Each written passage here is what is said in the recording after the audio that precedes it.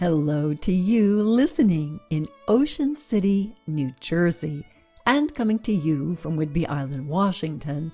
This is Stories from Women Who Walk with 60 Seconds, and quite a bit more because it's a great story, for Time Out Tuesday and your host, Diane Wiska. Welcome back to a special bonus episode because the boys are back in town with my guest, award-winning recording artist and author, composer, musician, the creator of America the Dream, and my brother-in-law, Steve Shook. At the conclusion of part one, I asked Steve, you used the analogy of a baseball game when you were talking about America the Dream. What does that mean for people who haven't yet been to the America the Dream website?